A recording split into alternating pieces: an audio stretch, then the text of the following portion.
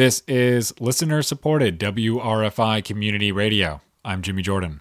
Ithaca police are charging Sergeant Kevin Slattery with violations of the department's general orders and recommending that he be demoted and suspended without pay. The charges stem from recordings made on Slattery's body camera. The 2020 recordings captured Slattery and another officer collecting DNA evidence from Jovan Monk, a black man who's a defendant in a rape case. Monk requested the evidence be sealed. Later, Slattery can be heard seeming to joke about plans to tamper with the evidence. No, we ain't sealing it, man. We got some places to put this first.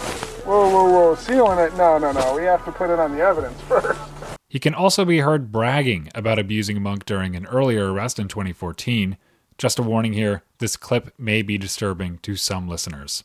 You can either go to the car with us or you can, be dragged to the car. And he was like, I ain't standing up. So I grabbed one foot, he grabbed the other, and we bounced him all the way down the stairs.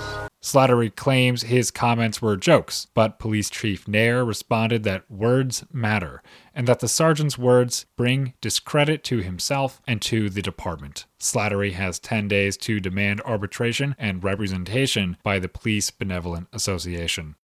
Alderperson Cynthia Brock announces plans to run for re-election. Brock represents the First Ward city of Ithaca and calls it not just the largest, but also the most complex ward in the city. Brock's campaign announcement includes a range of issues she intends to work on, such as environmental protection, homelessness, promoting a living wage, and holding law enforcement to a high level of professionalism. The Finger Lakes are in for some intense winter weather. 2 storm systems are converging over the northeast, and Tompkins County could see as much as 8 to 12 inches of snow. Snowfall should start tonight and could continue until Wednesday morning. Winter storm warnings have been issued across the southern tier, where many parts will likely see over a foot of accumulation. Occasional snow showers today and a high of 31 under cloudy skies. This is WRFI News.